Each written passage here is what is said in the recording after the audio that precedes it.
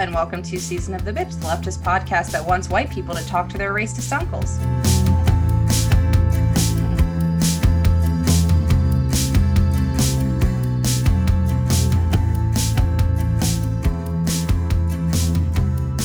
Today we have Zoe, Helen, and Laura. Today we're talking about white silence and / ending white silence and how to talk to friends and family about systemic racism. We have an amazing guest who, full disclosure, is a good friend of mine. But every time I talk to her about these topics, I'm like, yes, the world needs to hear this tea. So here she is to spill the tea with all of you. Yes. Welcome, Sasha. welcome. Yes.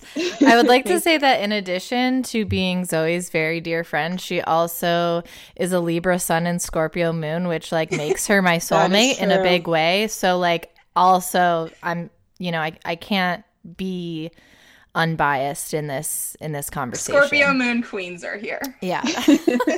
And Scorpio rising. Yes. Oh my God, I forgot. Wow. Lots of Scorpio energy. Yes. Yeah. Is there anything else that you would like to add to introduce yourself, Sasha? Those are the basics. Yeah, my name's Sasha. I am black and white, sort of like light-skinned, for more optics, like Hispanic passing, cisgender woman. I was raised by my mom primarily, who is Jewish and also white. I'm originally from Jersey, and I've been living in Brooklyn for about the last 6 years. But I've been quarantining in Pennsylvania with my mom currently. And yeah, I guess that's me. Yeah. Welcome. Thank you. Yeah, I wanted to just really lay this basic piece of information out before we really get started. This episode is obviously mainly directed at white listeners.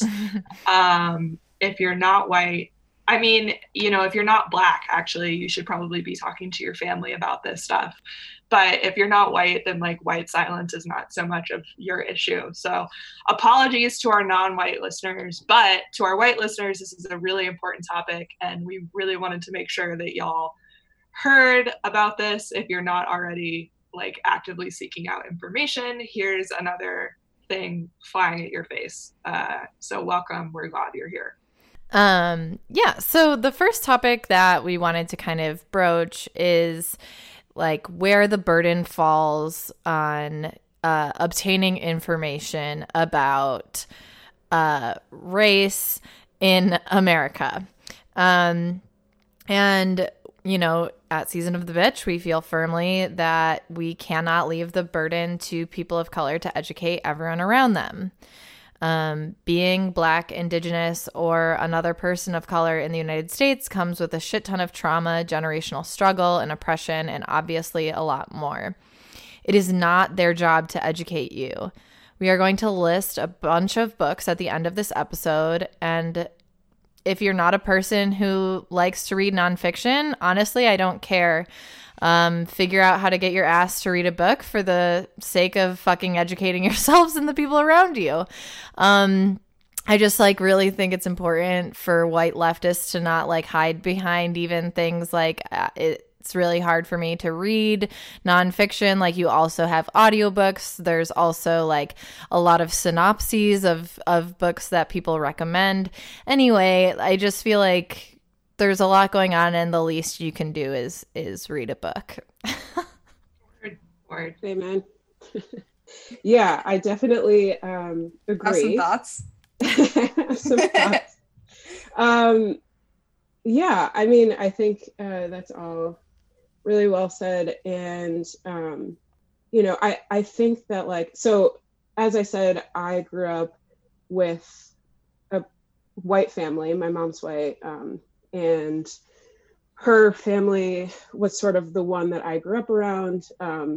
They're all white, so I sort of stuck out like a sore thumb almost. And I guess it wasn't until I was older until I realized that I really was different than a lot of these people, and I was sort of moving through the world differently than them.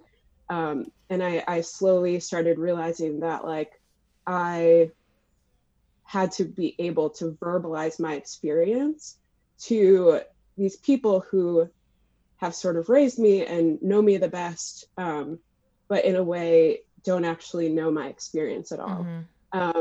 And I think I struggled with it quite a bit when I was younger. And I had a hard time being able to verbalize what my experience was. And, you know, you feel the pangs of racism and oppression, but you don't have the language at a young age to describe what that is. Especially to a white family, you know, Right. And to my mom, who has married a Black person and thinks that racism is over. And, you know, she met him in Alabama and was exposed to a lot of overt racism. So coming to the North felt like a lot of, you know, there was less overt racism. So I would say the hardest part about growing up was finding the language to describe the covert racism and sometimes overt racism that I experienced to my family and the people that I was closest with, and them sort of like not believing me. And I just remember it being really frustrating because these were supposed to be the people who like love me and protect me, and they're the ones who are sort of like questioning my experience and my reality. And unfortunately, I had to, as I grew up, I sort of had to do that learning myself. I was forced to read all the books to like learn how to verbalize what systemic racism was, and what like covert, you know, oppression was. And then it was my job to explain it to my family and lay it out in like a fucking PowerPoint. It felt like, you know, like you have to like get every fact right, otherwise you're questioned. You have to like make sure, you know, every number is right, otherwise it's just like, no, that doesn't happen here, you know, we live in New Jersey. So yeah, I mean, you know, I'm glad we're in this moment in many ways, but it also brings up a lot of like old resentments that I've had in my past, in terms of, you know, just like realizing how differently people move through the world and how much they have not educated themselves, yet align themselves with, or call themselves allies, you know, or think they're being allies, which is, you know, not, you know, everyone's doing their best, but are they? Just I'd like to think so. I'd like to think that people are doing their best, but I guess what I mean is that there's always room for change. And but yeah, so all to say that there's just a lot of resentment that's being brought up in terms of the work that white people have not done and have sort of been comfortable in not doing. Yeah, absolutely. I think we wanted to transition a little bit to what silence actually is and how we combat it. Yeah, I wanted to know, and I feel like a lot of people probably have thoughts on this, that like silence isn't just, or not being silent rather, isn't just posting about racism on Instagram. What? Yeah, hard to believe that like performative wokeness actually doesn't accomplish anything. And like combating white silence means actually doing something. So like sometimes it might literally be like breaking the silence, like telling another white person to shut the fuck up when they make a racist joke. You know, like it's incumbent upon white people to make outward displays of racism uncomfortable. But like it also means like acting, like giving money to Black community organizations or funding bail bonds, which is especially important right now, and like actually showing up for protests or demonstrations or, you know, like what's happening near you. And it's also listening to people of color and especially Black and Indigenous people when they tell you how you can like best help them achieve their goals. And so all of this is to say that if you posted an Instagram story or a Black square on your Instagram page, that does not mean you are not being silent. Correct. Yeah.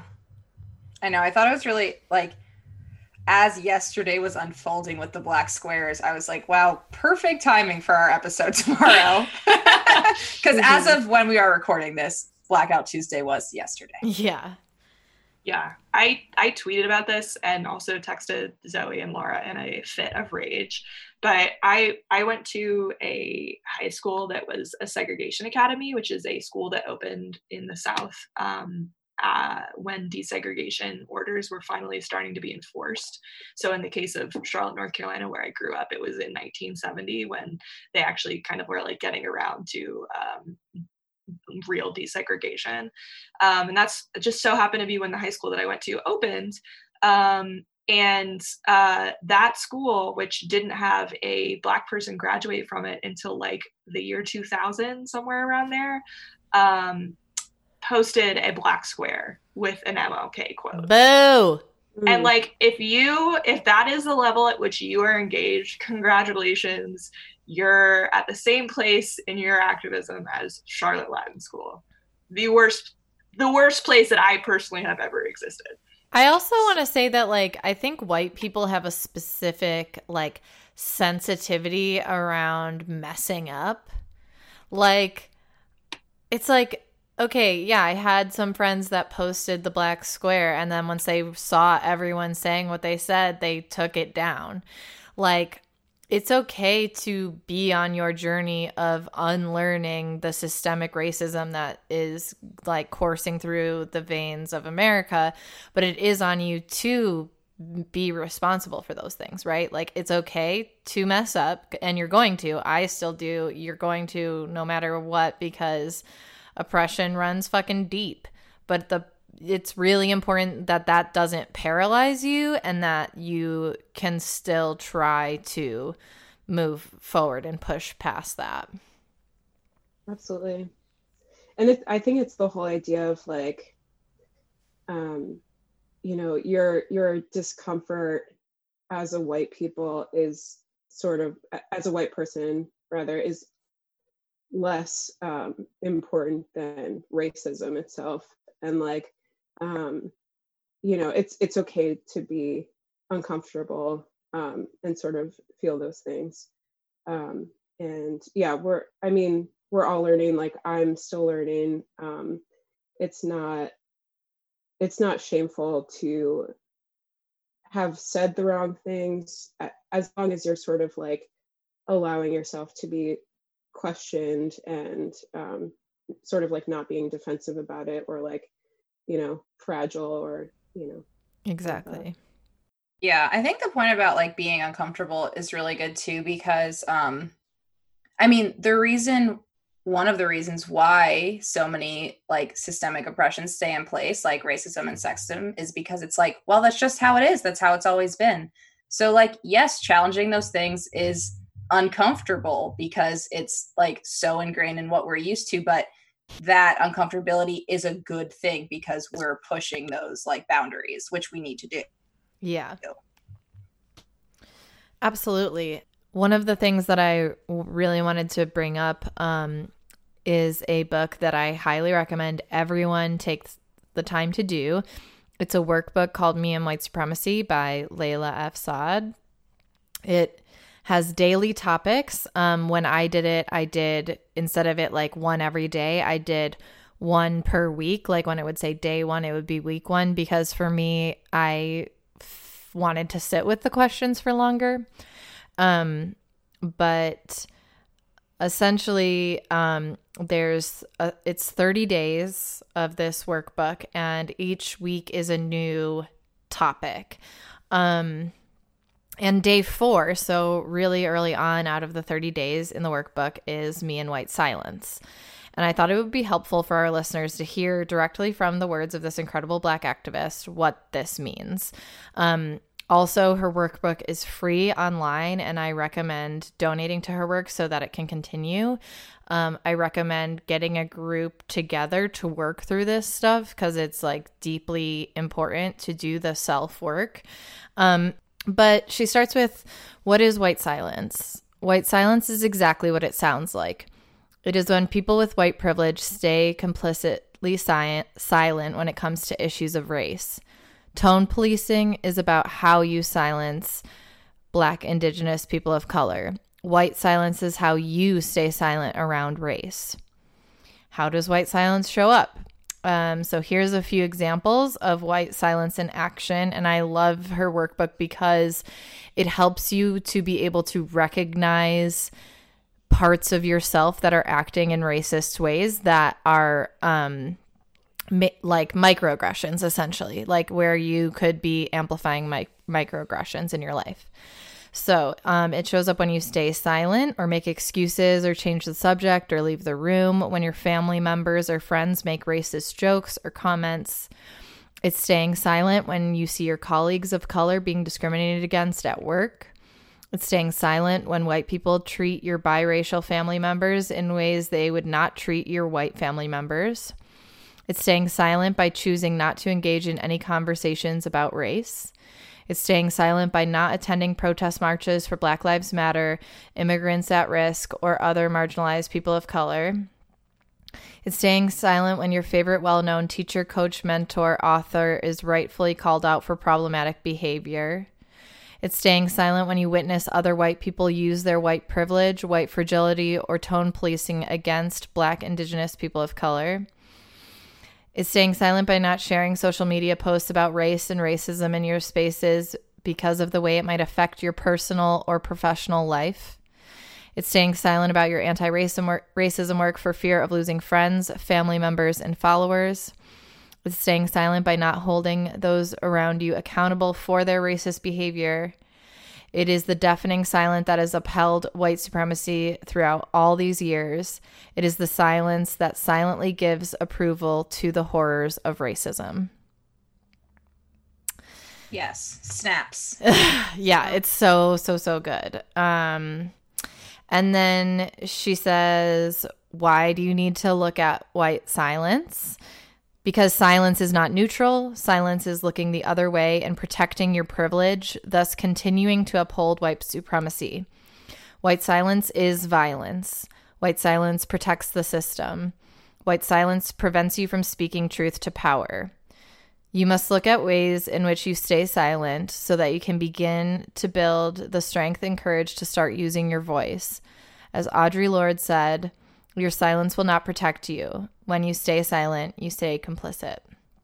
And then she has some questions for you to journal about and really like deeply reflect with. And I would recommend sitting with these questions for at least an hour for any time that you are sitting with them. Don't make it something that you like journal about for 15 minutes. But her questions for this particular topic, which I felt like would be an important thing for maybe our listeners to hear, are: how have you stayed silent when it comes to race and racism?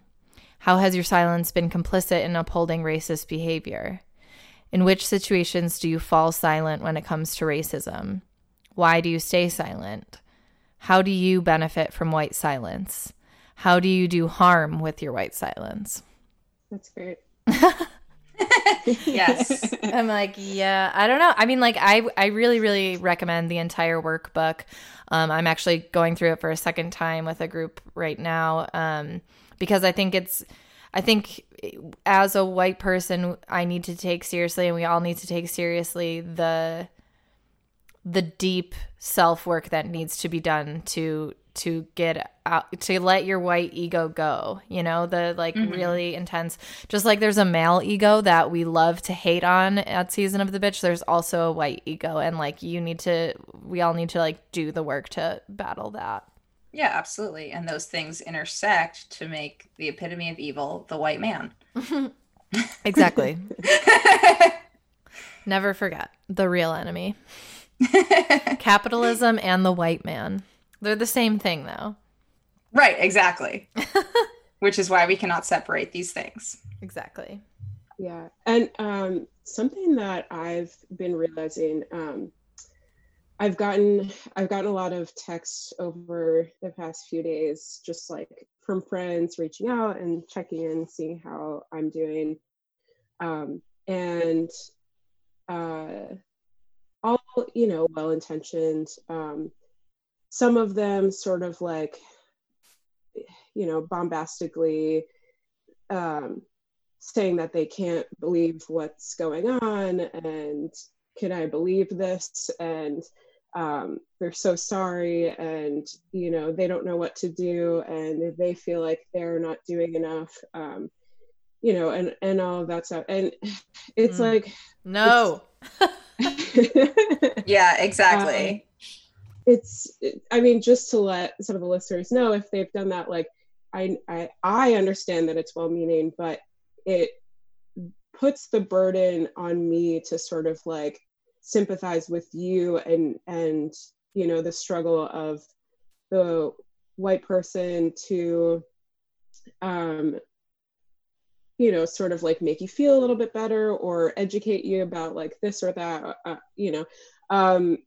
and it's just not a great feeling, No, well, it also like when someone says something like, I can't believe this is happening, it's like, oh, I'm sorry, did you not remember all of history and like you haven't listened to Black people up until this point? So I don't know. Exactly. That's tough. and that's sort of like what I'm talking about with like resentment sort of coming to the surface again, because honestly, like to me it's been a learning curve of like me not realizing where a lot of my white friends are in terms of their own education and where a lot of my family members are in their own education. And like, even though I talk to my mom endlessly about, different issues, whatever it may be, she's very sort of like fueled by MSNBC and CNN, and it's just so hard to chip away at those sort of like neoliberal ideas that she has. And sometimes I feel like I'm getting to the core of like making her think differently about capitalist structures and how those are sort of like harmful to everyone. And then, times like this, it's like, she can't believe that police are acting this way, and it's brought so many emotions to the forefront of just like disappointment, I think, in people, and just like realizing how much work other people haven't done yet. Yeah, but with the texting too, it's like they're just putting the onus on you to be like, oh no, don't worry, like it's okay that you haven't done enough, like don't worry about it. Or like, what do they want you to say? I don't know, that's like very weird to me. Yeah, I don't know. I've gotten texts about like people's parents who said such a racist thing that they can't even tell me what it is. It's like, why are you telling me this information? Why would you want to know that? Yeah. Yeah, like, are you trying to make me feel better? Because like, also the fact that they're not even talking to their parents about why it's racist. They're just sort of like defaulting to me, someone who they find solace in, who they can sort of vent to. So therefore it's like, it's more about them and them feeling like cleansed of bad energy. I'm on the right side of history, my dad's on the bad side of history, and like I know that what he's saying is racist, so I'm going to reach out to my Black friend who like also understands that that's racist. And it's just such a mind fuck. Everything that's got to be exhausting. It's extremely exhausting. And also a lot of it, as much as like people are reaching out and sometimes it can feel nice, it can also sometimes feel tokenizing in terms of like, right, I'm your one Black friend that you have, got it. it's just hard. Yeah. Have you gotten any like check-ins that felt good? Yeah, I would say it's okay if the answer is no. Yeah. No, I would say something. They've all, not all, but I would say a lot of them, the majority of them, have felt good and well-intentioned. A lot of my Black and brown friends who have reached out have also felt really good. And we've talked a lot about, just like existing in a predominantly white spaces, and how hard that can be, and how your like family and loved ones are mostly white, and it's just like inherently are going through a different experience than you. And so it can mostly feel isolating. So it's been nice to have my sort of group of Black friends that I can talk with, I guess. Absolutely. I wanted to just add, like, to talk about why, for white people, why it's important to not be silent. There are some obvious reasons, like, for example, racism is very bad, and like you don't want to be a racist. Like that is Step important. one. Right. And it's not, but that in and of itself is not, it's just not wanting to be a racist is not enough. Right. I was gonna say, I feel like so many white people are more upset at the idea of like being called racist than they are at like what racism looks like. Right. Yes. And that's white fragility, which again is another day that you can work on in the Layla Saad book. Absolutely. Cannot push it enough. And I think it's like really important for people like specifically like our non-Black listeners who are leftists and socialists to think about the fact that like that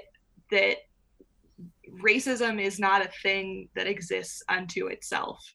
You can't segment off struggles and support just gay rights or just women's rights or just trans rights or just eco-socialism or just anti-capitalism and not support the anti-racist struggle. Audre Lorde has a thing that she's written that I really like, which is that she said, I will not be free while any woman is unfree, even if her chains look very different from my own.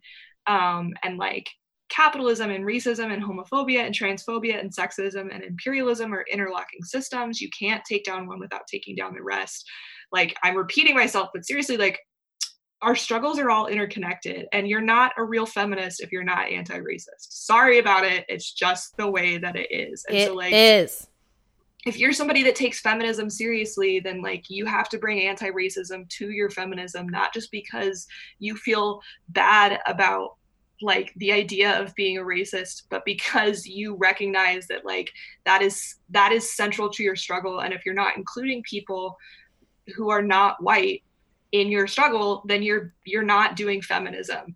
All you're doing is you're not dismantling a system of oppression. You're just restructuring a system of oppression so that you can be on top, like next to white men. Absolutely. And so I think that like that's another sort of important framing is like you need to constantly be interrogating yourself and like the work that you're doing and asking like, am I trying to like reorient power so that I have power, or am I trying to reorient power so that the people have power? And by the people, that means like all people.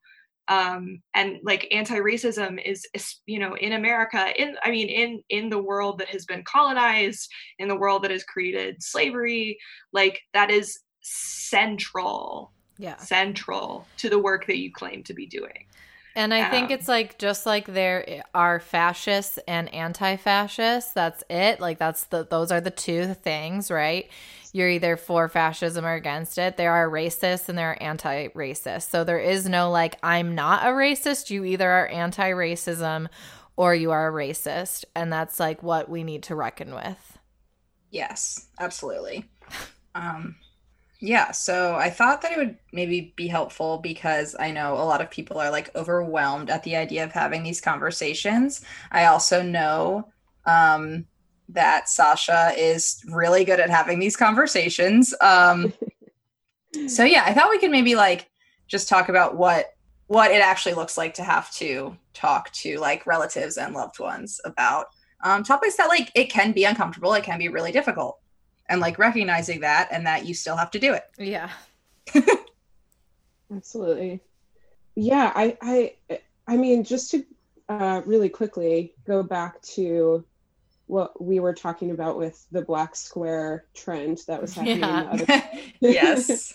You know, I feel like sort of like shows of allyship like that are really easy. It's sort of this thing that is like laid out for you by somebody else and co-signed by everybody in your feed.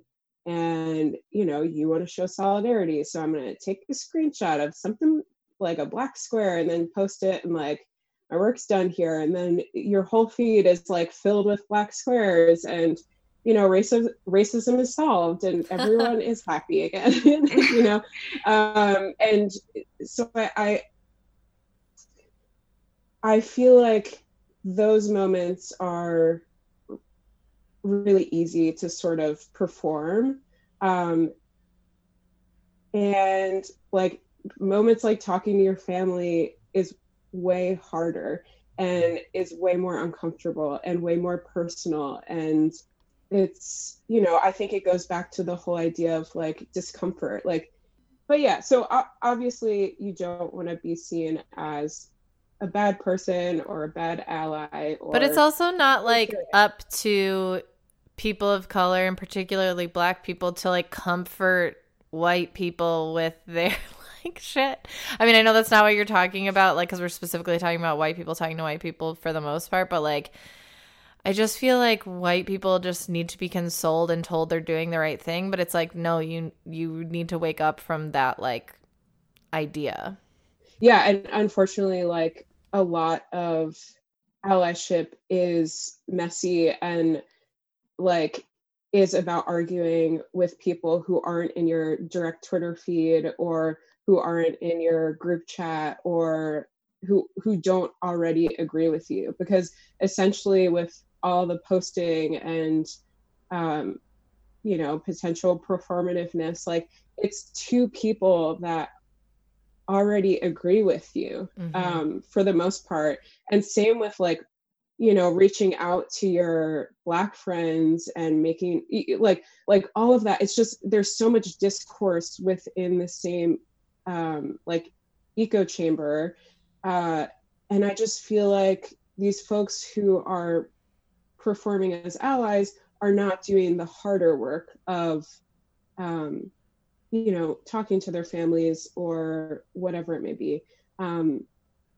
So yeah, I think that is, it's just so important to talk to the people who are outside the echo chamber. And just being home for the last 2 months with my very liberal mother, it's extremely frustrating having to verbalize everything and having to like really, really have your facts down so that you can argue something.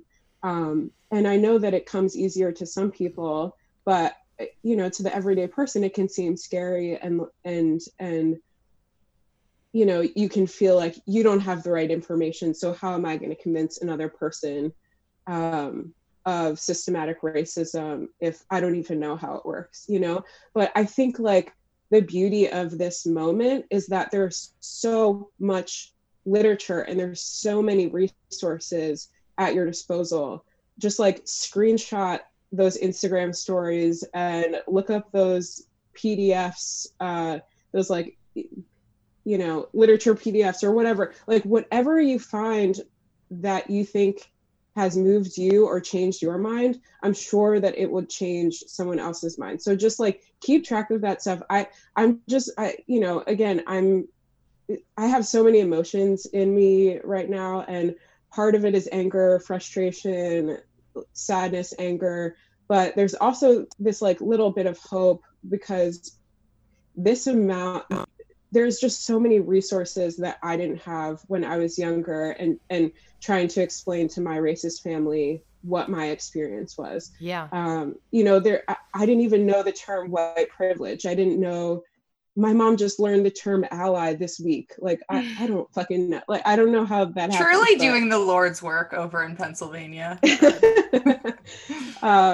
Yeah, the other day she said something along the lines of she would die if it meant people could burn the White House down.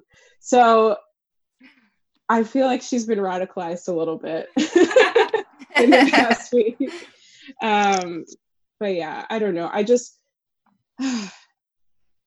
yeah, it's just so important to be talking to the people that are not in your direct line of communication. Yeah. I would also say that, like, I try as much as possible to continue to direct conversations I have with people away from Trump. Just because this problem has existed forever. And honestly, like, just like because Trump is saying it openly doesn't mean that every other president wasn't saying the same shit behind doors. Yeah. Also, like, the Ferguson uprisings happened when Obama was in office. He when sent we had in the a black National president Guard. and everything was perfect. Yeah, exactly. Like, yeah. Mm-hmm. Yeah, it's just This is important not to remember. a new thing. Yeah. In fact, it is a centuries-old problem. Yeah. So I can talk about the conversation I had with my parents. My parents are definitively different than what you describe your mother to be. They're extremely conservative Catholics. My dad voted for Trump. On Monday, I went for like a social distance, sitting outside in his backyard for my grandmother's birthday. I had just been at the protests in Buffalo and was like pushed by a cop right before I had to leave and go to this family event. So I was like on edge. So I do think I could have used my own advice more. But, you know, they asked me point blank if I was involved in the protests. And so I told them I was, and I told them what my experience was, explaining, like, obviously protesters being peaceful and, you know, being pushed down by a cop, and also like witnessing how fast it escalated with fully militarized cops with the National Guard behind them, because Buffalo is on a border. National Guard's just like here. But essentially, of course, my stepmom turned the conversation into being about the looters. The looters. The fucking looters. And I said, you want to know what can be fixed? Buildings, but lives can't come back. It's really distressing to me that you're caring more about property damage than about the systemic murdering of Black people in the United States. And my stepmom tried to say it was just one person. And I just at that point, like, I was like, I literally looked her in the eyes and I was like, are you being serious when you say that, or do you want to like continue that conversation? And she literally said no. So I think she recognized pretty fast like how fucked up that line of view was. But you know, they started getting more worked up, and I said, listen, a line is being drawn in the sand between the oppressors and the oppressed, and it's really clear where you guys are sitting. And my dad said, well, I'm just glad that I live in Orchard Park, which is a suburb of Buffalo that is like literally all white. And I was like, yeah, you know, protect your ignorance at all costs. And also he acknowledged in that moment that like other communities are far more policed than his own. So it's just not an issue that he has to deal with. And at that point, you know, my grandma was crying and was saying it was her birthday. So I, you know, at that point just kind of like sat quietly, but like essentially stared really intensely at my dad and stepmom for the rest of the evening, because You know, and I just want to say that, like, I also had the instinct after that conversation happened to get in my car and leave. And I really tried to fight that instinct, because the thing is, again, being uncomfortable is not the same as being unsafe. So as, like, I think we've all been echoing this whole time. Also, okay, if Laura can make her grandma cry on her birthday, you can talk to your relatives too, okay? Yeah, I think and really quick, Laura, it's interesting that you say your family is, you know, very conservative Catholic and seemingly different than you know, my sure. mom, Yeah, I don't know. like, I just like liberal. don't know what it's like to have a liberal parent, so I just assume. Well, it's interesting because those are the exact conversations that I've had with my mom, and she's liberal. You know, it's like right. It's all the same. You know, I was gonna say, yeah. Yeah, it's like I mean, it's not surprising. I just like feel like, I mean, the brainwashing is real on both sides, but I feel like my dad is literally a person that watches Fox News, and so like the shit that he hears is like literal absolutely. Like warped backwards record version of reality. So I don't know. Yeah, for sure. And like every like I just feel like a lot of the folks who watch these cable news shows are really just convinced that whatever sort of like group they're a part of, whatever that even means, is the most oppressed or something. And like my mom brought up something about being Jewish and how she, you know, knew what it was like to be Black because she's Jewish. Oh my God. I don't know. Yeah. Half of all Jews, how embarrassing. Yeah. Extreme. So yeah, it's just fucking wild. I don't understand. Yeah. I also wanted to jump in, Laura, just like to reflect on the story that you told. I think it's important, like, as we talk about strategies, to talk to people to, like, to the extent that you can in like a heated moment, think clearly about whether it's a person you're trying to convince or whether it's a person you're trying to make uncomfortable. Because if you've made the sort of assessment that like your father is not somebody that you can convince to become an anti-racist, then sitting and glaring at him and making your grandmother cry is potentially an effective strategy. Right. But if you're talking about somebody, and I just want to make this, I know that you know this, I just want to make this distinction clear to our audience that like, if you are dealing with people who might be convinced by sort of anti-racist points, then what Laura did is not effective. And like, to know, sort of like know your audience. And like, so I'm also white. I come from a family, I don't speak to my dad's side of the family anymore, but my mom's side of the family is like this long line of Southern liberals. And like, a lot of times their heart is in the right place, but like, they don't know really what they're saying sometimes. And I know that I have like tried to have conversations with them, and sometimes things have gone well and sometimes things have gone poorly. And like, when I tried to talk to my aunt, who's an attorney, she's not a criminal attorney. She's like, she does like contract law, I think. I don't know, whatever. It's something that's not in a courtroom. She's not a prosecutor. She's not, you know, sending people to jail. But when I tried to talk to her about like Michelle Alexander type stuff, she was like, well, not all prosecutors, basically. And I got so frustrated that I started crying. And like, that is a terrible, that I did not handle that well. And like, I didn't change any minds there. But I have had conversations with her father, my grandfather, where, you know, he made a comment about how, and, you know, an innocuous comment that, and it was one that I think was actually coming from a place of respect because he loves college basketball, about literally like the Black people can jump higher type thing. And I was like, Papa, like, that's actually like pretty racist, and like theories of like racial difference are grounded in racism, and like you're perpetuating racism by like spouting these points off.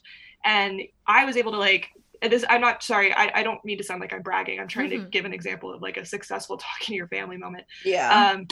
But I was able to, and part of it is like knowing your audience. I know my grandpa, like, he's somebody that can be convinced by like studies, you know? So I went online and I did a bunch of research and I sent him a bunch of stuff and was like, first of all, you can't find stuff from more recently than the 80s that is like, hey, Black people actually can't jump higher than white people, because it's been so scientifically debunked for like 30 plus years that there isn't any recent studies. So you have to go back pretty far because the scientific community knows that this is bullshit. But anyway, you know, like being like, A, this is not true, first of all, and then B, sending him stuff that was like, here's why the like perpetuating these ideas of racial difference are really problematic.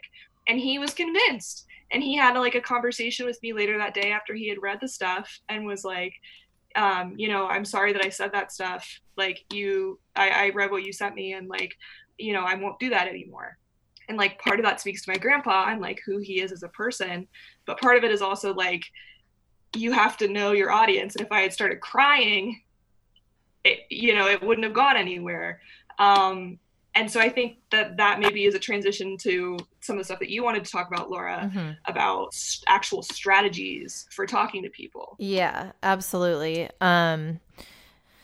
So the ideas that I was kind of thinking of, again, like starting off by saying like, having a conversation about race can be uncomfortable, like really uncomfortable, but being uncomfortable isn't the same as being unsafe. And Black people in America are unsafe because of our militarized police state and because of fucking white people just calling the cops on every Black person they see. It's important for us to be okay with that level of uncomfortability. It's literally the least we can do. So that being said, there are some important tactical things that you can have to your advantage. Yeah, tactic number 1, ask questions. It's one of my favorite tactics because it's so open-ended. And also it just like, the thing is, the problem with most people is they're not thinking. And so you have to kind of force them to think by asking them a question. You know, I think it also really helps people realize like that maybe they've never thought of that before. Like, exactly. It makes people question themselves. Right.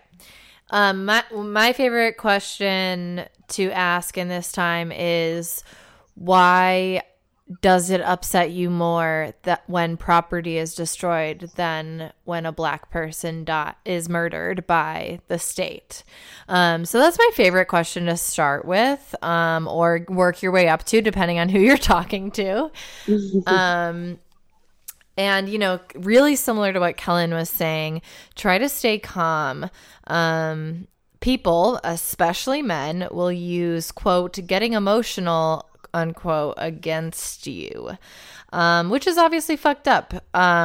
Because for me, I don't think, like when, Kellen, when you said that you started to cry when you were in that discussion, like for me, that doesn't have to be something that derails the entire conversation, but unfortunately for a lot of things it will.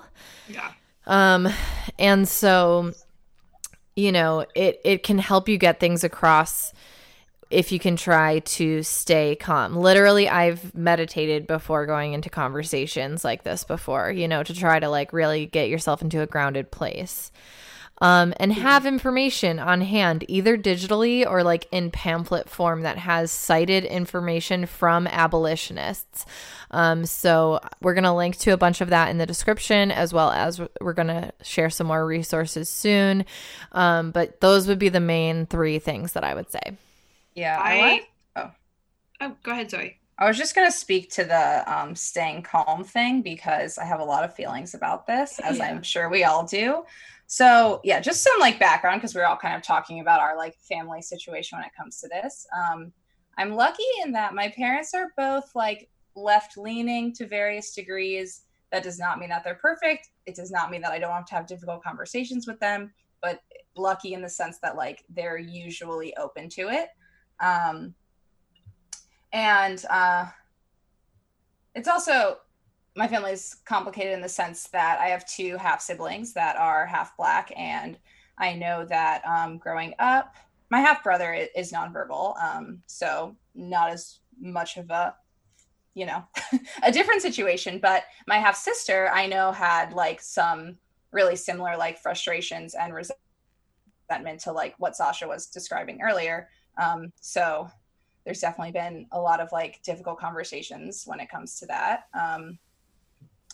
But yeah, in terms of like the staying calm thing, often when I'm having these conversations with my mom, I can get really frustrated, partially because sometimes it feels like it's really hard to get through to her, or it will feel like we've had this conversation and like she forgot, and like I get easily frustrated, and my mom is easily like put off by that tone, and it just kind of becomes a loop of my mom being like, well, I would listen if you weren't getting so mad. And I would be like, I wouldn't be so mad if you weren't listening.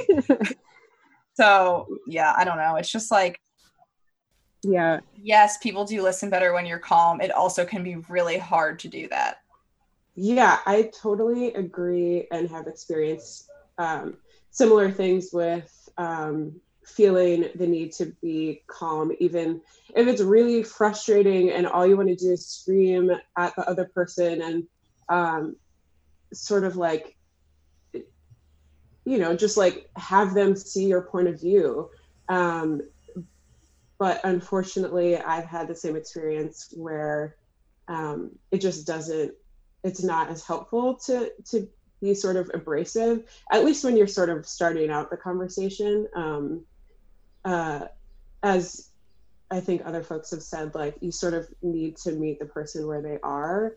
And I totally understand that is another like part of why it can be so frustrating to talk to family, because you sort of have to be calm in these times of like real anger and like rightful anger.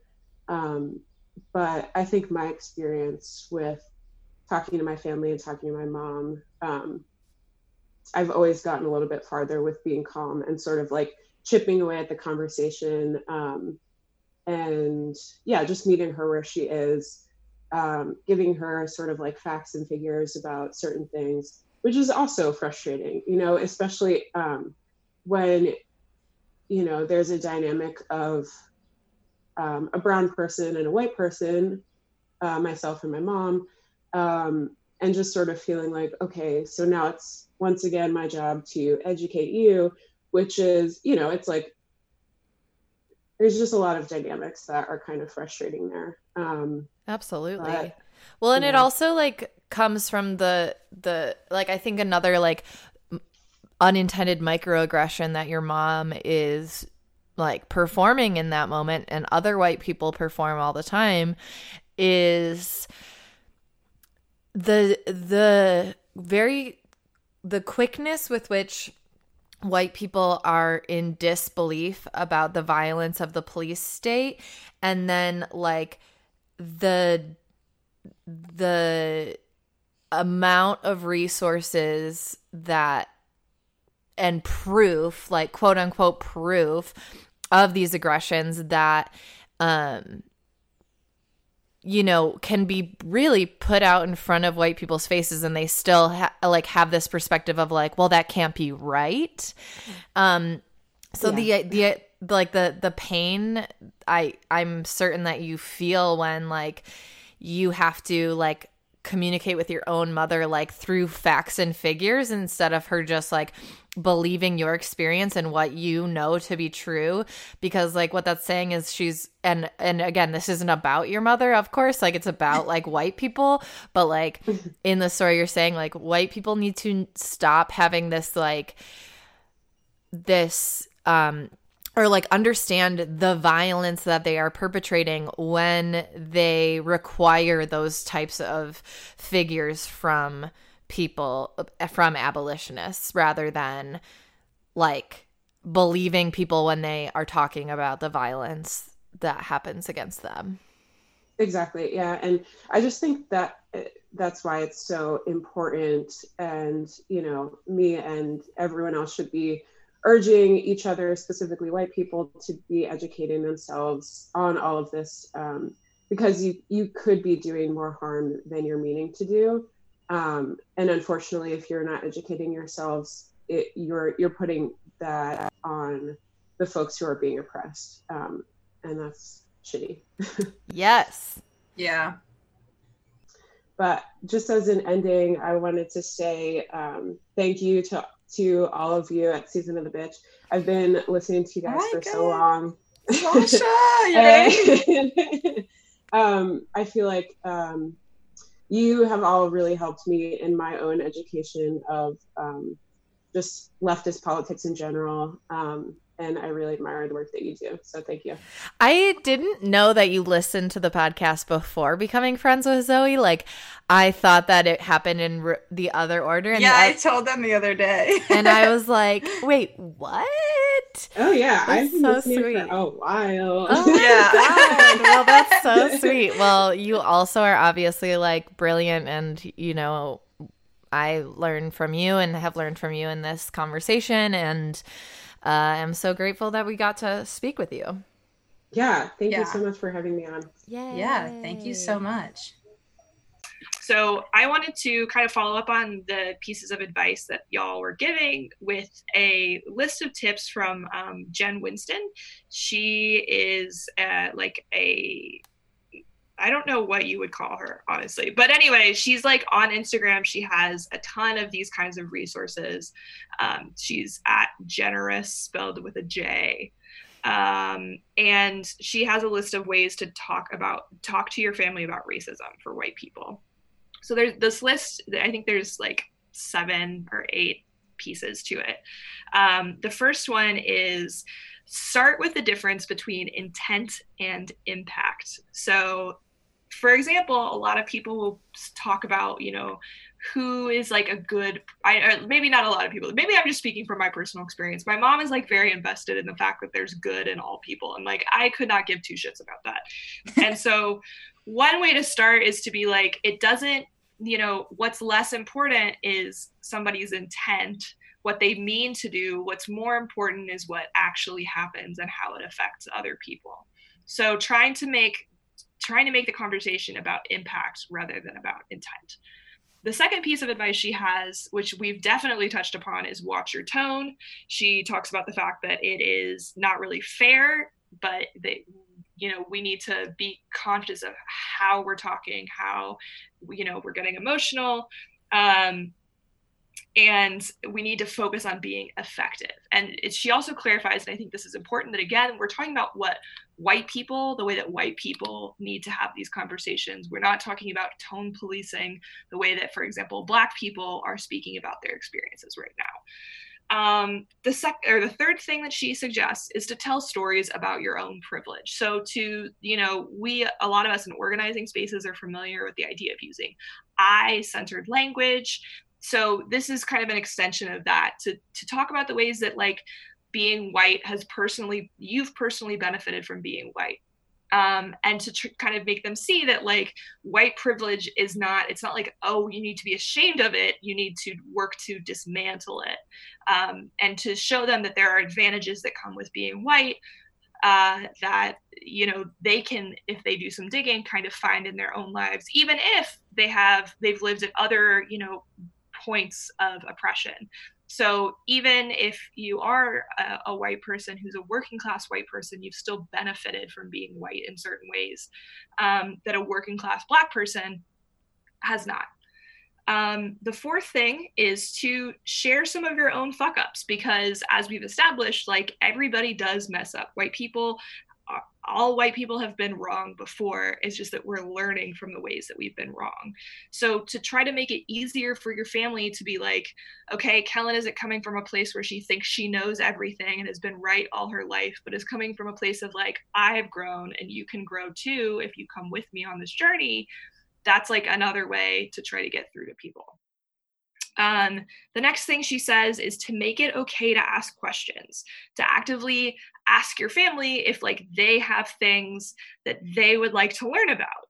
And if they do, and you don't have an answer, to like look with them and like come up with answers together. So I think in some ways this is kind of like what I tried to do with my grandpa. And that in that situation, it ended up working. There's a similar thing that she suggests, which is her 6th piece of advice, which is to host a book club light. And she says, and I think this is true, it's unreasonable sometimes to ask people to read an entire book. Whether you think they should do that or not, might more realistically expect them to read an article, listen to a podcast episode, or watch a video. And then you might be able to actually like discuss it together. So Laura talked about doing a workbook with people. Again, doing something like that with your family, maybe less intense, because it sounds like the people that Laura are doing it with are already pretty committed to being anti-racist. But doing something like that on a lower level of commitment is a way to get started. And then finally, and this I think really echoes what Laura was talking about before, she suggests that you keep asking, why do you think that is? And this is maybe a little bit less confrontational than just saying like, well, why are you taking the side of the cops? But again, if you are dealing with people who are not particularly open to changing, this may not be the most effective way to do things. But if you are dealing with people who are open to changing, asking them, why do you think that is? So, you know, if you're talking about something that you both agree on, for example, that Black people are incarcerated more for drug offenses than white people, you might say, why do you think that is? And then keep going until the answer that you get to is racism, because it's like, that is what's always at the bottom of this. And, you know, if you Marxists know that if you keep going, there's other answers that you'll find in sort of other situations. Capitalism is frequently at the bottom of things. Racism in these situations also very frequently at the bottom of things. That becomes sort of the inevitable conclusion. And so those are the 7 things that she suggests. I thought they were like nice, easy to remember. Again, you can go to her Instagram. She's got other sort of helpful things like this, stuff about, you know, what does a future without police look like? That sort of thing that can be helpful in having these conversations with yourself or with other people. So I wanted to plug that. Yeah. And so I think this is probably a good way to transition to some other resources that we might suggest. I know that I just said that it is maybe unrealistic to expect people to read full books, but I'm about to suggest some books. I'm guessing that the people listening to this are interested in educating themselves further. I'm not as nice as Kellen is. Trying to be realistic, you know. I assume that like our listeners maybe have a different capacity and different ability. You're so ability. Good. Like my Catholic self is like, let me use guilt against these people. Like, literally, if you think to yourself, I can't get through a book on race in America, like, shame on you, unless you have a reason to really not be able to. Right. And this is just sort of a recognition that a lot of people have reasons or will come up with reasons. And like the best thing we can do is meet people where they're at. Yeah, for sure. But I do think that our listeners, if you're already listening to this episode about white silence and about how to educate your family, then you probably are more invested than the family members you're trying to educate. So like there's a difference between what we might ask of our family members who are not already like engaged in this work and what we might ask of our listeners who are. And so with that being said, I have 2 books I wanted to recommend. The first I've recommended on this podcast before. It is Racecraft by Barbara and Karen Fields, who are Black Marxist feminists, who are also sisters, which is for some reason hilarious to me. They are really, really just Barbara Fields is the smartest person that I have ever met in my life. And I think her chapters are especially good. It's a great analysis of how racism is perpetuated and really like how racism creates and reinforces concepts of race. I no longer have a copy because I gave mine to my mom, and true to form, I highlighted the specific chapters I wanted her to read. Yeah. So anyway, if you take one thing away from this episode, read Racecraft.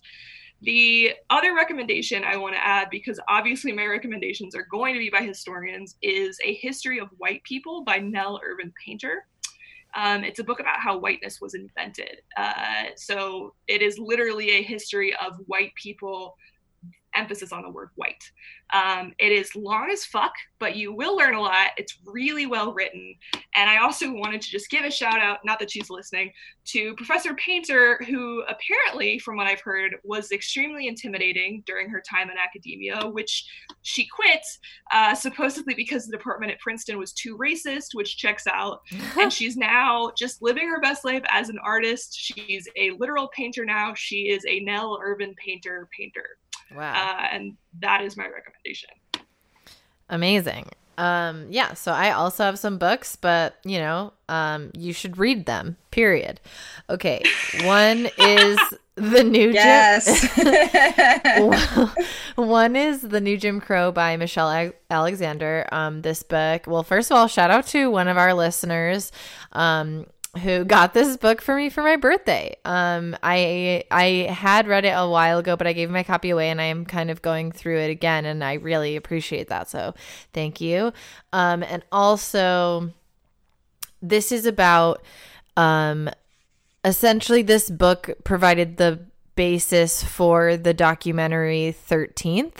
If you've seen the Ava DuVernay documentary 13th. So it's about, I was about to bring that up. Yes.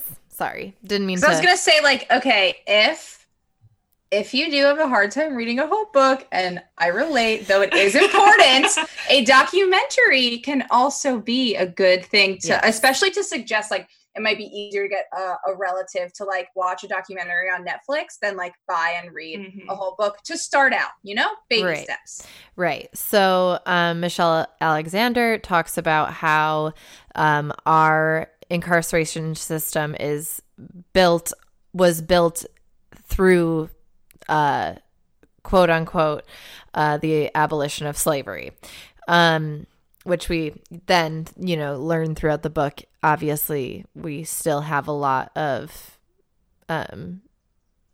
bullshit going on. We've just been talking about it the whole time. Okay. So the next book is, which I really like, because I think a lot of times when we talk about abolition, people are like, okay, well then what will we do in the future? Yes. And so this book is called Beyond Survival. It's edited by Ajiris Dixon and Leah Lakshmi. If I mispronounce their names, I apologize. And so it gives like a look into what life could look like post abolition. The End of Policing by Alex Vitale is now a free ebook on Verso. So if you go to verso.com, that is a book that is free right now.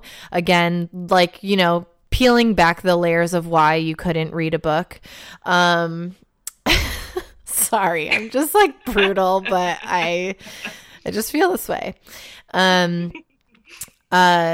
Are Prisons Obsolete by Angela Davis is so straightforward and really, really, really powerful. My runner-up by Angela Davis is Policing the Black Man, but read both, honestly. Then from hashtag Black Lives Matter to Black Liberation by Keeanga Yamada Taylor.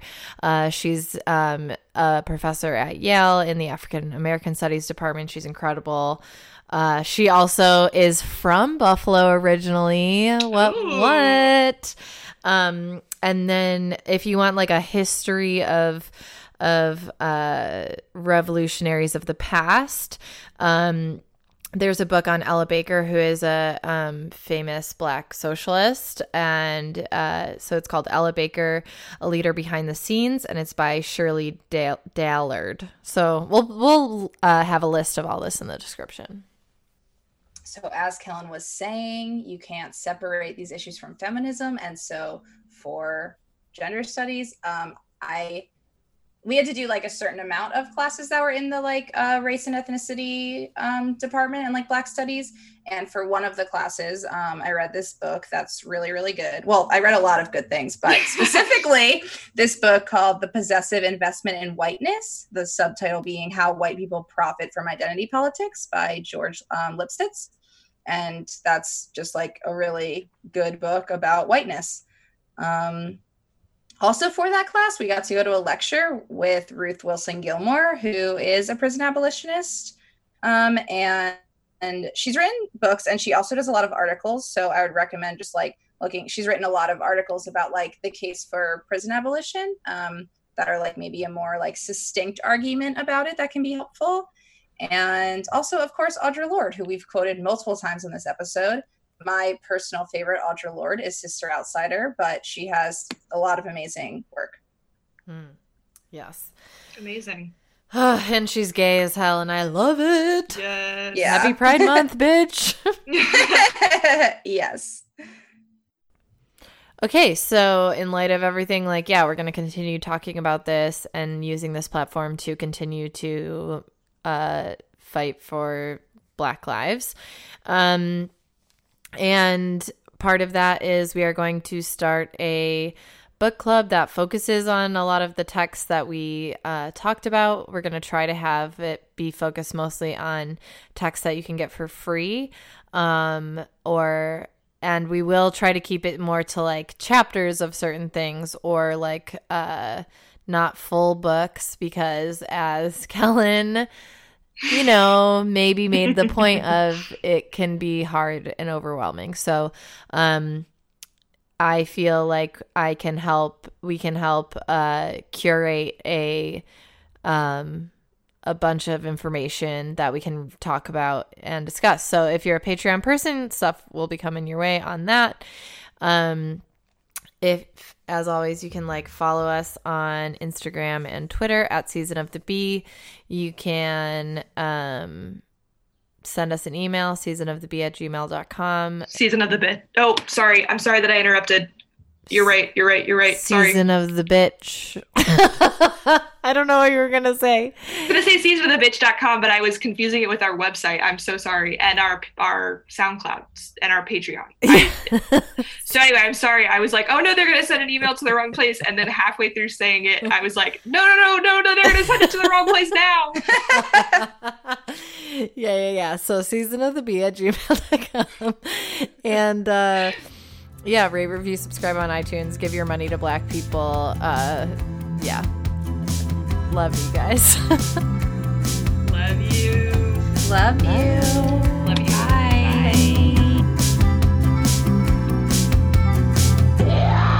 Season of the Bitch.